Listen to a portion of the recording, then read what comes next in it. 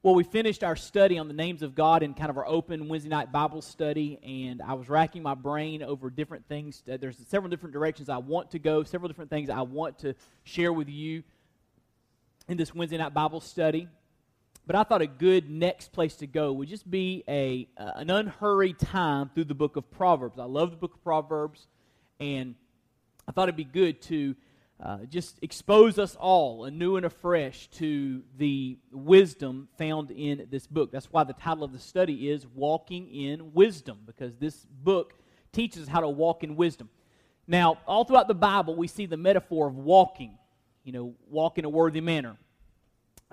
Walk in wisdom. And this metaphor of walking speaks of the manner of life, the manner of life in which we live. And so, when I say walking in wisdom, I'm saying our manner of life is wise. It is according to wisdom. I want to start with this quote from Ray Ortlund Jr. in his really, really powerful commentary on the book of Proverbs. He writes, "Everyone is on a path. Everyone is going somewhere. When we feel stuck, even when we feel trapped, the truth is we are still in motion. Life is a journey, and the end of it all is not just a place, but also a condition." Now listen to this next statement. We are becoming the end of our journey. Think about that. We are becoming the end of our journey. In other words, the end of our journey will be what it will be because of what happens now. Does that make sense? So what happens now is going to affect how it all ends up. So we are becoming the end of our journey. That was worth you coming tonight just for that little phrase. All right? So you need to mark that down, highlight it, and memorize that phrase and think about it, because we are becoming the end of our journey. Let me say it another way. What you want at the end, you need to build in at the beginning. Okay? So he says, wise or foolish, in every moment it takes us closer there. What God is going after through this book is change deep inside our hearts. His wisdom sinks in as we mull over these biblical proverbs slowly and thoughtfully. We need multiple exposures over time. This book is not a quick fix. It is ancient wisdom from long human experience endorsed by God Himself. That's a great statement. Let me read it again. This book is not a quick fix. It is an ancient wisdom from long human experience endorsed by God Himself. If we'll pay close attention, God will graciously make us into profound people. I like that. What a great introduction. So if that little quote doesn't whet your appetite for studying Proverbs, I don't know what will.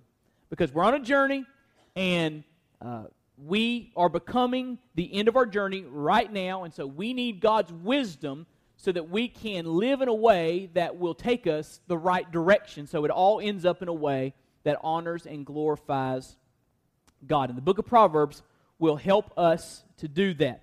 And so tonight I'm going to give you some introductory thoughts on Proverbs, just some background concerning the book, and we're going to get into the first 7 verses kind of in depth, and that'll be it tonight, okay? So I told you we're not going to go real fast, and then we'll kind of pick up the pace as we go from there. But we need to understand some background information. Let's talk about the author and date for a moment.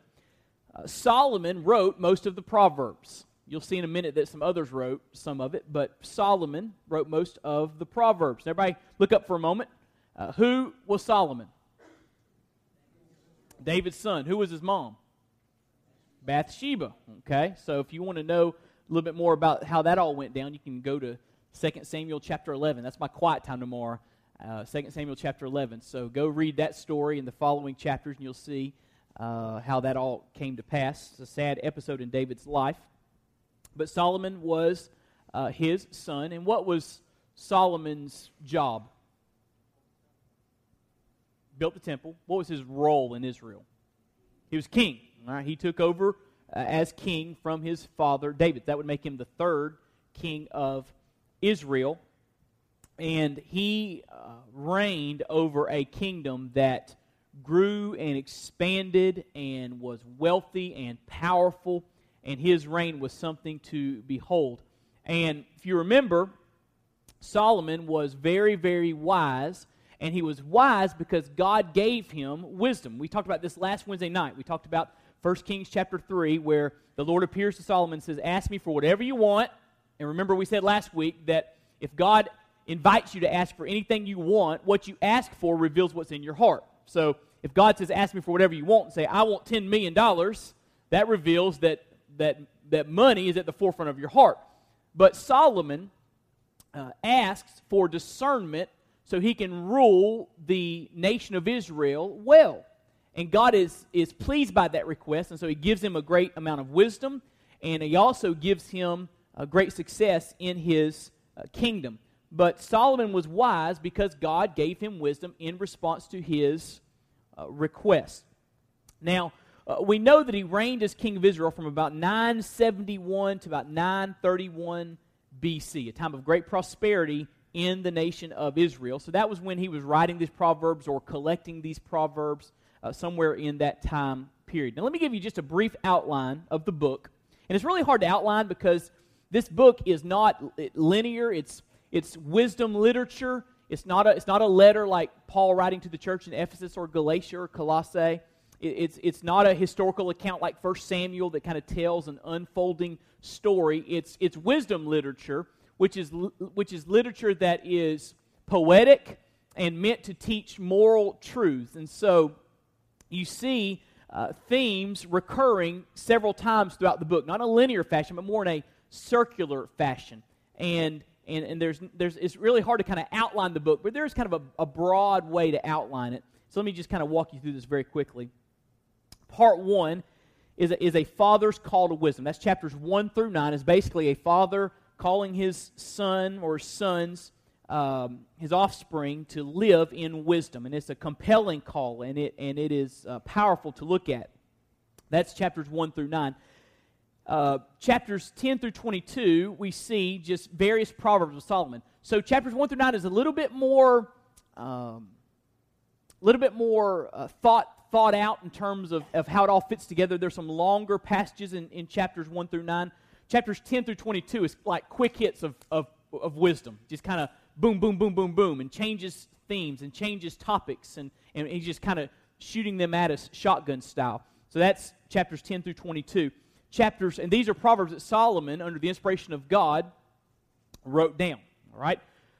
Part 3 is interesting. It's chapters 22 through 24. The heading could be called the 30 sayings of the wise. You're going to see something interesting when we get there. It actually says there are 30 wise sayings out there that you need to learn. So we're going to walk through, when we get there, those 30 wise sayings, and they're really powerful. And then part 4, you get more Proverbs from Solomon. That's chapters 25 through 29. Part 5, you get the wise words of Agur, chapter 30. So another author here, and there's question of how Agur's words got in the book. Some speculate that Solomon discovered these words and put them in the book. There's really there's a lack of information concerning who Agur really was. And then part 6, we see the wise words of King Lemuel. And again, there's debate over who King Lemuel was. We don't really know who he was. There's some conjecture as to who he was. But he writes chapter 31, which is, by the way, ladies, the famous virtuous woman passage, chapter 31, which you hear every Mother's Day. All right? You didn't hear it this past Mother's Day, but you hear it a lot. It's a great passage. So that's a basic outline of this book. And if you read through it, you'll kind of see these headings. Now, here's a summary. Oh, by the way, before I go on, notice there are 31 chapters to this book. And so you'll hear a lot of people encourage you, and I've encouraged you to do this, to read a proverb every day. You read the proverb that corresponds to the day of the month. So today's May 22nd, so you would read Proverbs 22. Tomorrow you read Proverbs 23. And when you get to the end of the month, you start over at Proverbs 1. When you get to June 1st, Proverbs 1. June 2nd, Proverbs 2.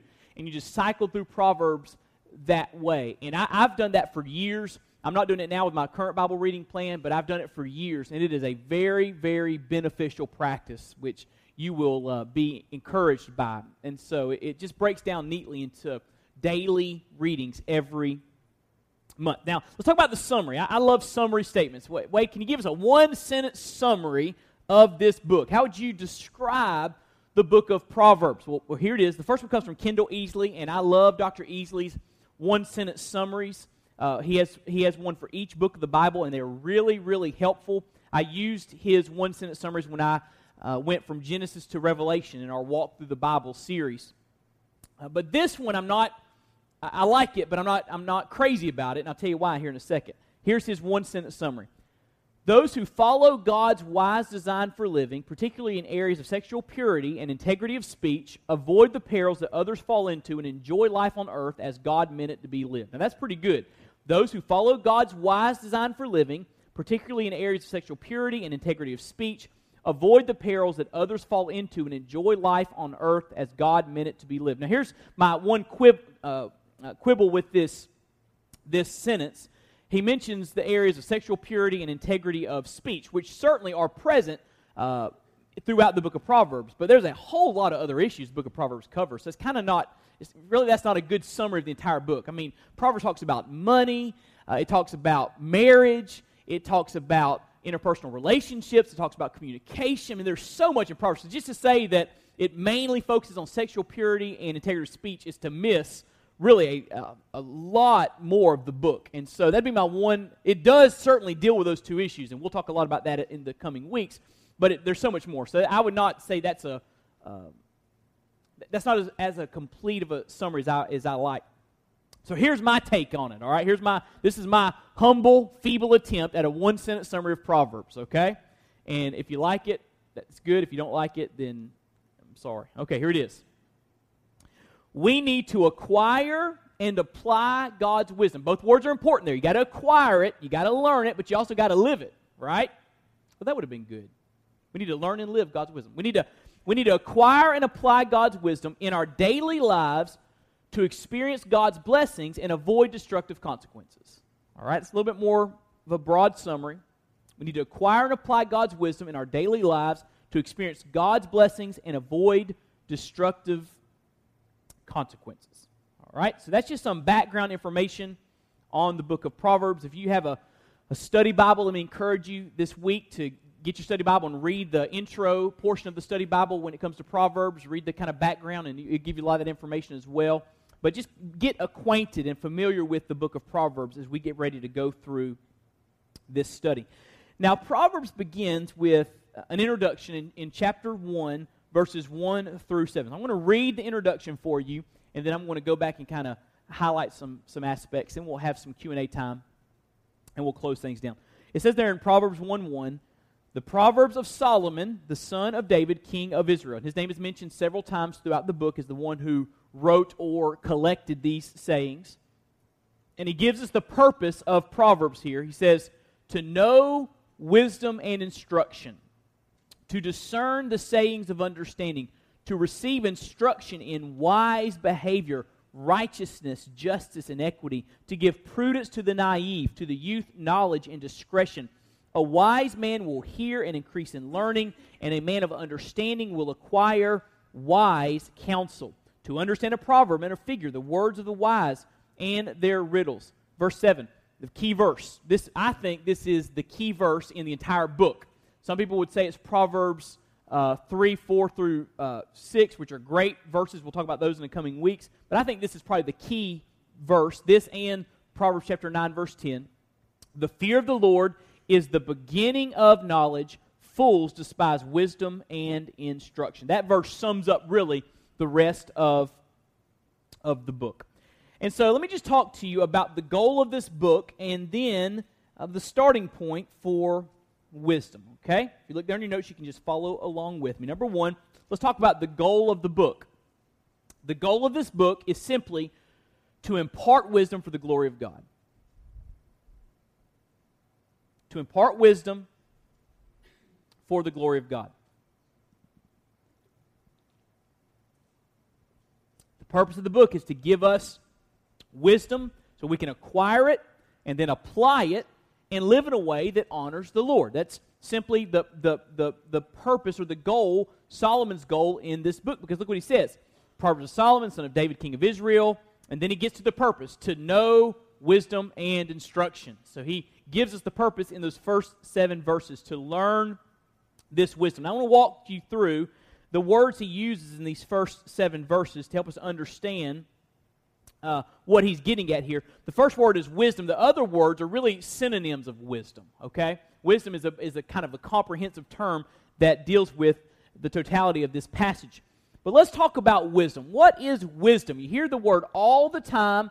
You're told to be wise, to live wisely, to walk wisely. What is wisdom? How do you kind of get your heart and mind around it? Well, let me give you some definitions here. They're on your notes. This first one comes from Louis Goldberg, and I don't know who Louis Goldberg is. He was just quoted by someone else. But Louis Goldberg writes, wisdom is exhibiting God's character in the many practical affairs of life. That's pretty good. You like that? Wisdom is exhibiting God's character in the many practical affairs of life. It's not just becoming more intellectual or gaining more knowledge. It's actually exhibiting godliness on the job and in your family, and when you have a falling out with your neighbor, and when you get sick. It's living out God's character in the midst of life, and life happens every day, and we've got to be prepared to live a certain way that honors God in the midst of life that happens. And so I like that definition. I think that's a good one. I like this one. This comes from the ESV Study Bible. The ESV Study Bible says, wisdom is skill in the art of godly living. I like that one even better. Skill in the art of godly living. I think that's short, succinct, concise, and right on target. Wisdom is skill. It's knowing how to do certain things because you've acquired the wisdom and you're applying it to your life, and it's helping you to know how to live a godly life. All right? Here is my feeble attempt at defining wisdom, okay? I say that wisdom is insight into life revealed by God. Now, let me tell you why I say revealed by God. Turn to Proverbs chapter 2, verse 6.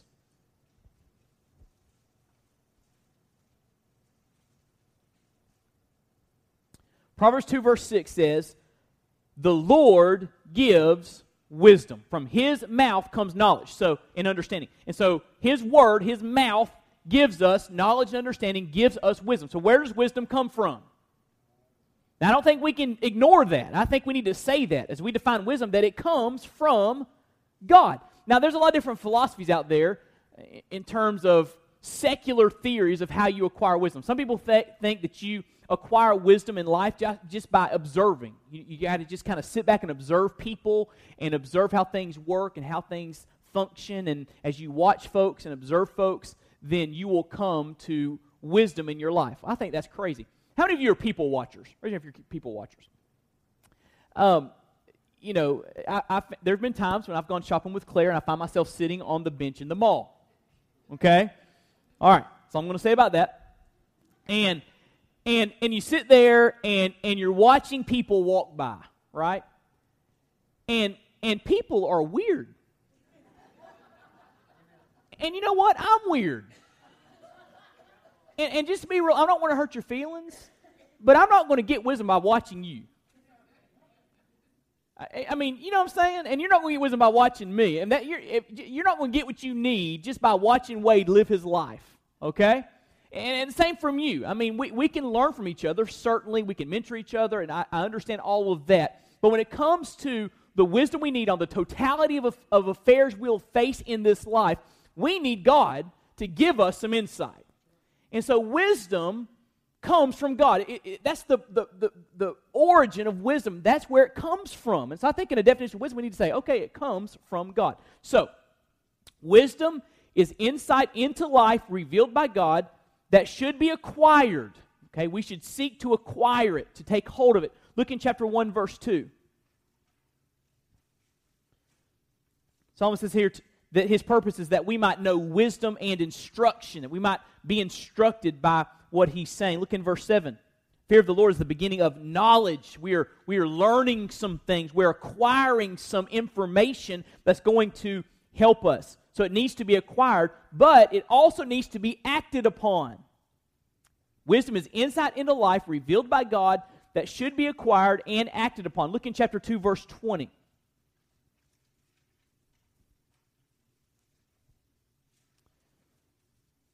The Bible says, so you will walk in the way of good men and keep to the paths of the righteous. That's the goal. Not that we just acquire wisdom and information, but that we actually walk in a certain way. That it affects our path in life. Does everybody see that? So wisdom is not just meant to be acquired it's meant to be applied to life, acted upon in our life. So that's my take. This took me an entire morning trying to formulate this definition. Wisdom is insight into life revealed by God that should be acquired and acted upon. I think that's a good working definition of wisdom. Now let me give you this quote from Ray Ortlund. It's another great quote from him. He writes, "Wisdom is more than an optional add-on for people who want to upgrade their lives from, say, 4 to 7 on a scale of 1 to 10. So this is not just saying, okay, I want to make my life better, so give me some wisdom to make my life better. This wisdom from Christ is a matter of life and death. Turn to Proverbs 13 with me. Proverbs 13. I want to show you this. Verse 14, Proverbs 13:14.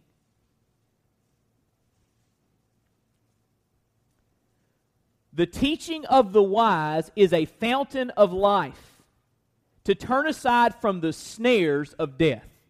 And so the Proverbs say that this acquiring and acting out or acting on wisdom is a matter of life and death. This is not just a life upgrade, okay? This is living according to principles and insights that will keep you from destruction.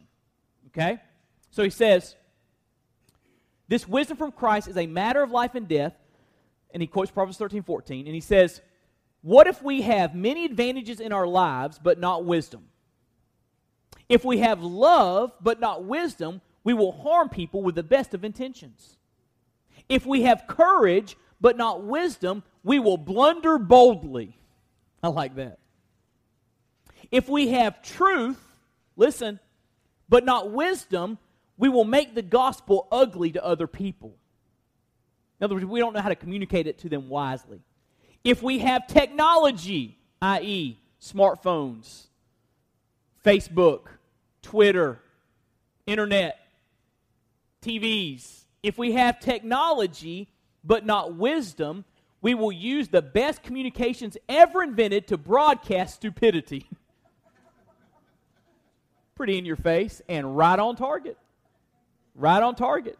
I mean, some of the things people type in and hit enter and put out there for the world to see. I'll move on. Listen to this. He writes, if we have revival but not wisdom, we'll use the power of God to throw the church into reverse gear. He quotes Jonathan Edwards, who wrote during the First Great Awakening, a mighty movement of God. Listen to what Jonathan Edwards said. Jonathan Edwards said, when the devil finds he can keep men quiet and complacent no longer, then he drives them to excesses and extravagances. He holds them back as long as he can, but when he can do it no longer, then he will push them on and, if possible, run them upon their heads. But wisdom knows how to spread the gospel with no embarrassing regrets. Here's what he's saying. He's saying that the devil wants to keep people quiet and complacent and apathetic. But when people catch fire for God and really want to serve him, then if they don't have wisdom, he'll let them act silly and go to excess and make a fool out of themselves so that there's no lasting impact from the revival. And so when it comes to truth, revival, God's blessing on our life, technology, whatever, we need wisdom to apply all of that correctly and to handle all of that appropriately and in the right way. So you can have a lot of good things in your life, but if you don't have wisdom, you can make a mess out of all those good things. Does that make sense? That's the point that he's making here. We need wisdom, that insight that comes from God that needs to be acquired and applied. All right? Now, any questions on this definition of wisdom before we move on to the synonyms in this passage? Any questions on wisdom tonight? I'm sorry I called you weird. I apologize. Any questions? Okay, let's look at the synonyms here. He gives us 1, 2, 3, 4, 5, 6, 7 words that kind of unpack what wisdom looks like and what wisdom, how wisdom comes to us in our life. The first word is the word instruction. Look in verse 2 of Proverbs chapter 1. The goal of the book, to know wisdom and instruction. And you see all throughout the book, wisdom, instruction, or wisdom and knowledge together a lot. All right? The word instruction carries the idea of training and discipline, such as the kind a parent gives their child. And so Solomon's goal here is to pass on some information so that we can be trained in the right direction. So, Solomon's goal here literally is parental, because the first 9 chapters are a father to a son, and it's even beyond that. It's parental from him to us. He wants to help us to grow as children of God. So he uses the word instruction. The next word that he uses is the word understanding. Look in verse 2. To know wisdom and instruction, to discern the sayings of understanding. The word understanding means the ability to grasp a truth with insight. The ability to grasp a truth with insight. And so not only does Solomon want us to see truth, he wants us to understand, he wants us to grasp it, to get it. Because if you don't get something, you can't apply it. Does that make sense? So he wants us to get it, understand how life works and what God thinks about these different issues so we can understand it and get it and really begin to apply it and live it out. Understanding. The third word is prudence. Look in verse 4. He wants to give prudence to the naive, or your translation may say to the simple, to the simple ones. The word prudence is the kind of intelligence that sees the reasons behind things. People with prudence can think their way through complex matters and see what lies behind them and thereby make wise decisions about them. So prudence is not just, okay, this is right, this is wrong. Prudence is saying, how do I think through the situation, apply what I know from God, and make good decisions here, because the answer is not always clear-cut. That's prudence, okay?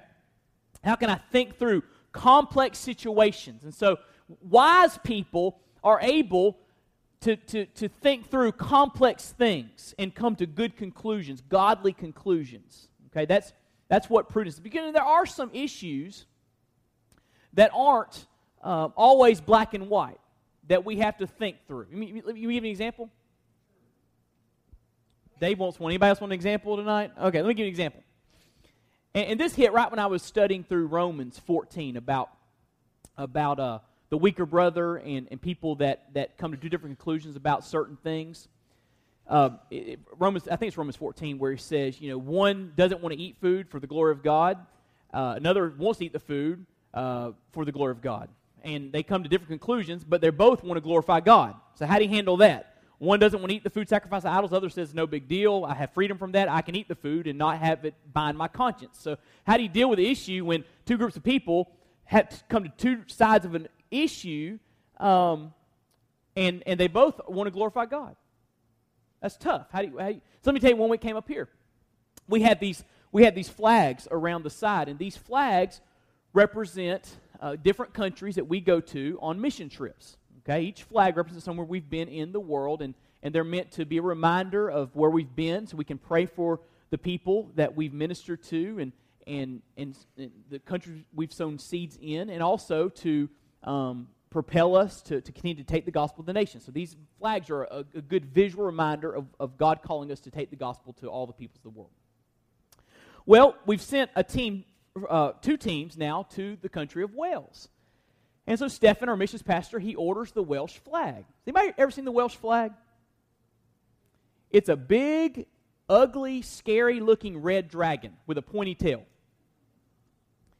And so Stephen pulls us out and says, wait, what do you think? And so we started thinking, okay, how are people going to interpret this flag? Okay, two different ways. One, somebody may say, that looks demonic. And for the glory of God, we don't need that in where we worship. Others might say, you know what? Wales is a lost nation, and this reminds us how lost they are, how much they need the gospel, and we need that reminder to propel us to go. And for the glory of God, we need to see that. See the issue there? Two different conclusions, but both want to glorify God. You see the issue there? And people start, nobody, this is us just thinking through it. Nobody said a word about it because we were trying to think what to do. So, okay, what do you do? How do you handle a situation like that? Do you put the flag up? Do you not put it up? And so we went through it and talked through it, and we came to the conclusion that if there's a possibility that it could cause someone else to stumble, I was doing my quiet time in Romans 14. I said, this is a perfect example of Romans 14. if there's a possibility it could really cause somebody to stumble, and they couldn't get past of how wicked this dragon looks, and they think it's demonic, then we don't need to have it in there and cause an unnecessary issue, even though others may say, it reminds me of how Lost Wells is, and I think I need to see it, okay? So we thought the wise thing is, let's don't put it up. And so we had to think prudently through that. But guess what? After we did all that, we found out there's another Welsh flag. And so we ordered the other Welsh flag, and we'll put that up, and it may even be up. Let's see. Is it that one? Yeah, it's that one right there. So that's the other Welsh flag without the big, scary, ugly dragon on it, okay? And so we got that now, and so, we're good on that. But those are issues. You see how those issues come up, and it's not just cut and dry. Let's do this. So you need to think wisely. What has God said? How do we take what God says and apply it to these different situations? And how do we glorify Him and honor Him through that? And situations that come up like that all the time.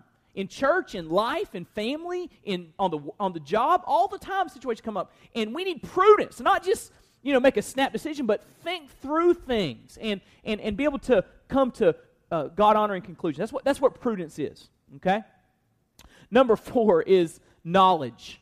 Knowledge. Again, you see knowledge and wisdom together all the time throughout the book of Proverbs. Look what he says in verse 4. To give prudence to the naive, to the youth, knowledge. The word knowledge carries with it the idea of learning or scholarship. It comes from a Hebrew root that describes skill in hunting, Genesis 25:27, sailing, 2 Chronicles 8:18, and playing a musical instrument, 1 Samuel 6:16. So all those things, hunting, sailing, playing a musical instrument, you have to be taught. You have to learn those things. They don't come easily. You have to practice and be taught over time. You're not going to learn to sail a boat overnight. You're going to not learn to play an instrument overnight. You're not going to learn to hunt overnight. You have to have continual training in your life. And so what Solomon's saying here is again, Proverbs is not a quick fix book. This is stuff, this wisdom of God needs to be relayed to you and marinated in over time. Okay, this is instruction. This is a timely process of you being molded in the right direction. That's what the word knowledge speaks of. Okay, having the right information in your head. And getting the right information in your head takes a lot of time. Okay? Next is the word discretion. Verse 4, to give prudence to the naive, to the youth, knowledge and discretion. The word discretion is the ability to form wise plans after understanding a matter. It's even used in the Bible in a negative sense of evil people when they devise a plot. So this is important, okay? Solomon wants us to be able to take the information, the wise information, and then come up with a game plan for life. Okay? This is what the Bible says about money. So how do I structure my financial situation to honor God? This is what the Bible says about marriage. What's my game plan? We're going to talk a lot about adultery. There are several very striking chapters in Proverbs warning people against adultery and the pain and the destruction that adultery brings. And we're going to look at that as we work our way through Proverbs. Okay, it's there. Adultery is a very real temptation. Satan wants to destroy our marriages. So what's your plan? What's your plan? You're going to just say, okay, well, good to know that. Or you're going to come up with a game plan to protect your marriage. Does that make sense? Okay? Or wise words on communication. What's your plan to talk to someone about an important issue? And so that's what discretion is. It's the ability to take the information, process it, and then come up with a plan to go in the right direction. Powerful word. The next word is the word learning, verse 5. And again, these are all related. I understand that. A wise man will hear and increase in learning. Learning means to lay hold of, to grasp, to acquire. It's even used in the marketplace to mean to buy something. So it means, okay, say I have all wisdom right here in my hands, okay? Learning is saying, okay, that wisdom is now mine. I'm acquiring it. I'm taking it into my own life, okay? It's mine now. That's what learning means. You've actually learned it, okay? You grasp it with your mind. The next word is the word counsel, verse 5.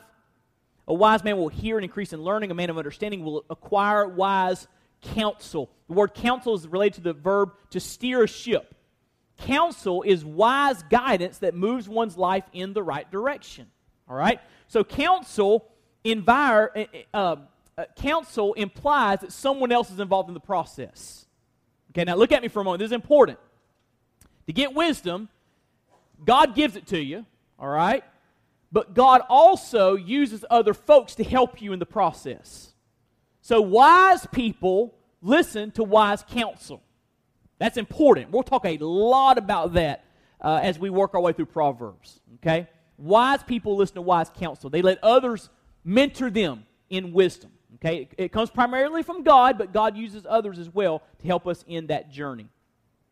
One of the great tragedies in life is when you come across someone that is unteachable, that thinks you can't teach them or no one can teach them anything. They think they've got it all figured out. A person that is unteachable, a person that is closed off to any kind of counsel in their life, is a person headed for destruction. You better believe it. I'm telling you, people that are unteachable are a target for the enemy, an easy target for the enemy, because we've all got some things to learn. Can I get an amen? We all need some help and some counsel and some instruction and some guidance, and we need to remain teachable. That's what a lot of the Proverbs are about. Stay teachable. Have that heart to want to grow in wisdom, knowledge, understanding. And so the word there is counsel. So those are all synonymous, but the key word is the word wisdom, the word he starts with, to know wisdom. He unpacks that: instruction, counsel, understanding, discernment, guidance, all that. And so that's what wisdom is all about. Any questions about that before we talk about the starting point? Any questions about wisdom? Now, we're going to go faster than this. We're not going to go this slow every night, okay? I know we're focusing on this first 7 verses, but we'll cover bigger passages in the next weeks. But any questions before we move on to where this all starts? All right. Every journey has a starting place, right? If you're running a race, it has a starting place. If you go on a trip, you have a starting place. Every journey has a starting place. And the journey to walk in wisdom has a starting place. And Solomon wants us to understand on the front end of things where the starting place is. Here's what he's saying. If you want to walk in wisdom, if you want to live a wise, godly life, here's where it all starts. Where's the starting? Look in verse 7. This is the starting place. And I think one of the key verses of the book.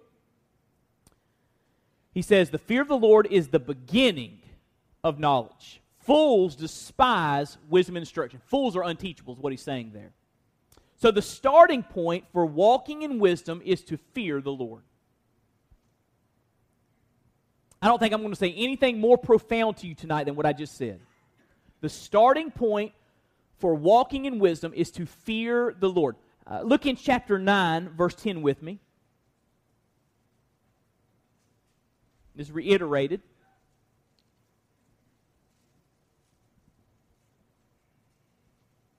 The fear of the Lord is the beginning of what? Wisdom. That's the starting point. The fear of the Lord is the beginning of wisdom. Knowledge of the Holy One is understanding. Look with me in chapter 15 of Proverbs.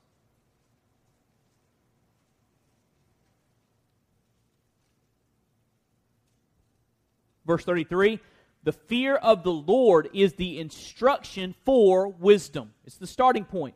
And honor comes, before honor comes humility. So again, the fear of the Lord is the instruction of wisdom. That's where it all starts. Okay? So here's the big question. What does it mean to fear the Lord? We don't use that phrase a lot anymore. There was a time in our nation we used that phrase a great deal. You would hear people refer to someone else as a God-fearing man, or a God-fearing person, or someone having a God-fearing family, or you even heard people refer to the United States of America as being a God-fearing nation. There was a time when our nation was a God-fearing nation. I think we're past that time now. I hope we get back to that time one day, but we're way past God-fearing nation. But that terminology was used, the term to fear God. We don't use it much anymore. So what does it mean to fear God? What does it mean to fear the Lord? Here's the definition for you. The fear of the Lord means reverence for God,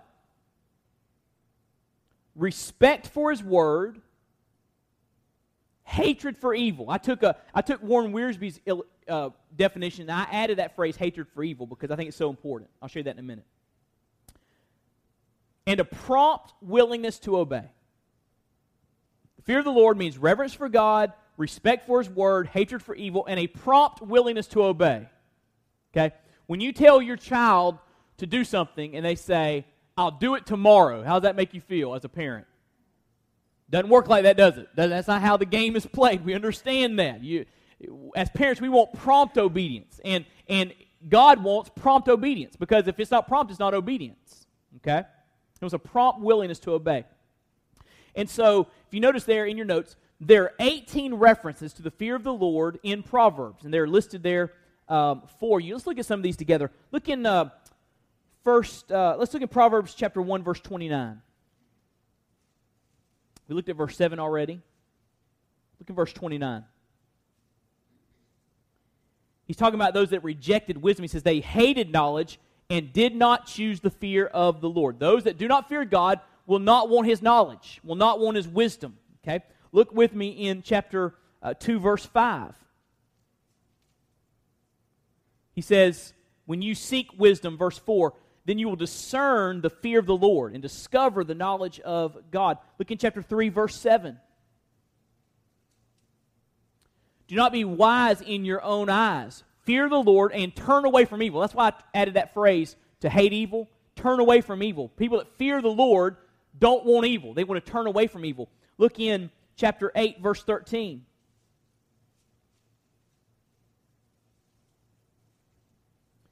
The fear of the Lord is to hate evil. It's pretty clear, isn't it? So listen, look at me real quick.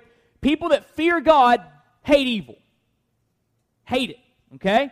Pride and arrogance and the evil way and the perverted mouth, I hate. We could look at a lot of other verses, but 18 times the Bible mentions the fear of the Lord, and when you look at all of those together, the fear of the Lord means reverence for God, respect for His word, hatred for evil, and a prompt willingness to obey it. That's what it means to fear God. And so,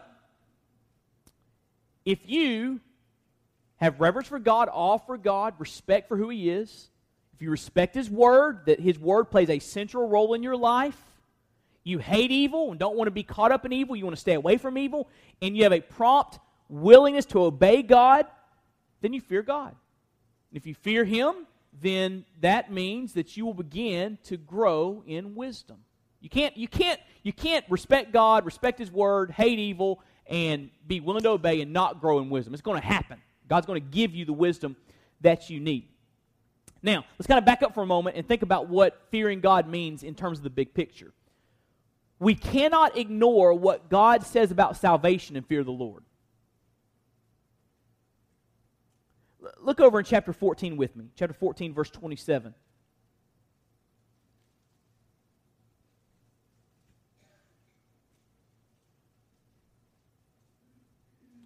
It says, the fear of the Lord is a fountain of life, that one may avoid the snares of death. So Proverbs says that the fear of the Lord gives you life and helps you avoid death, and that is true in a spiritual sense. It helps you. It gives you, the fear of the Lord gives you spiritual life, helps you to avoid spiritual death. Because if you take God and His word seriously, you're going to take Him seriously about the most important issue in the world, which is your salvation, the condition of your soul. So if you're going to take God seriously, you're going to take Him seriously on that issue. Does that make sense? You have people that say, you know, I'm all for God, I believe in God, but they've rejected Christ.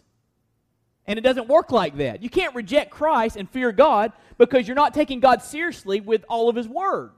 The Lord has said that we're sinners, we're lost, and we're bound for hell, but God has made a way for us to be saved, and the only way we can be saved is by putting our faith in Christ.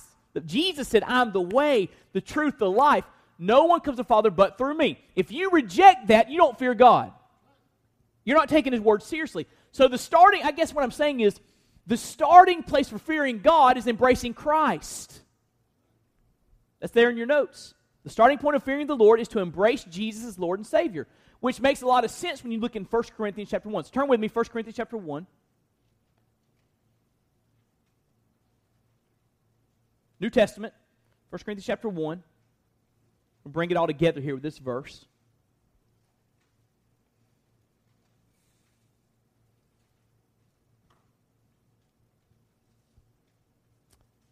Paul writes, but by His doing you are in Christ Jesus, you're saved, who became to us wisdom from God, and righteousness and sanctification and redemption. So notice there that Jesus is the starting point for wisdom because Jesus is the starting point for fearing the Lord. Does that make sense?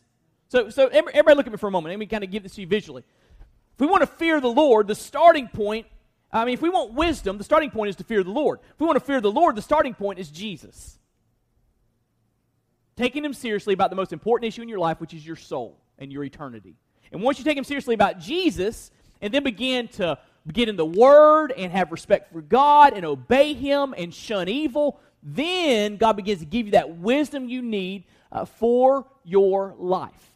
And so the starting point for wisdom is the fear of the Lord. I love this quote from Dwayne Garrett in his commentary on Proverbs. He writes, "Reverence for God determines progress in wisdom." Reverence for God, fear of God, determines progress in wisdom. You show me someone that fears God, truly fears God, I'll show you a wise person. You show me someone that rejects God, does not have reverence for God, I'll show you a fool. The Bible says that. The Bible says that. So, those are some thoughts about the starting point for wisdom. So, as we walk through Proverbs in these next months together, it's going to take us a while. As we walk through Proverbs, the goal is that we grow in wisdom, okay? That we acquire what we need to know and apply what we need to know as we get insight from God to live a life that glorifies Him. And the starting point for that is to fear the Lord. So we need God to do that in our life, to fear Him so we can be positioned to receive from Him what we need.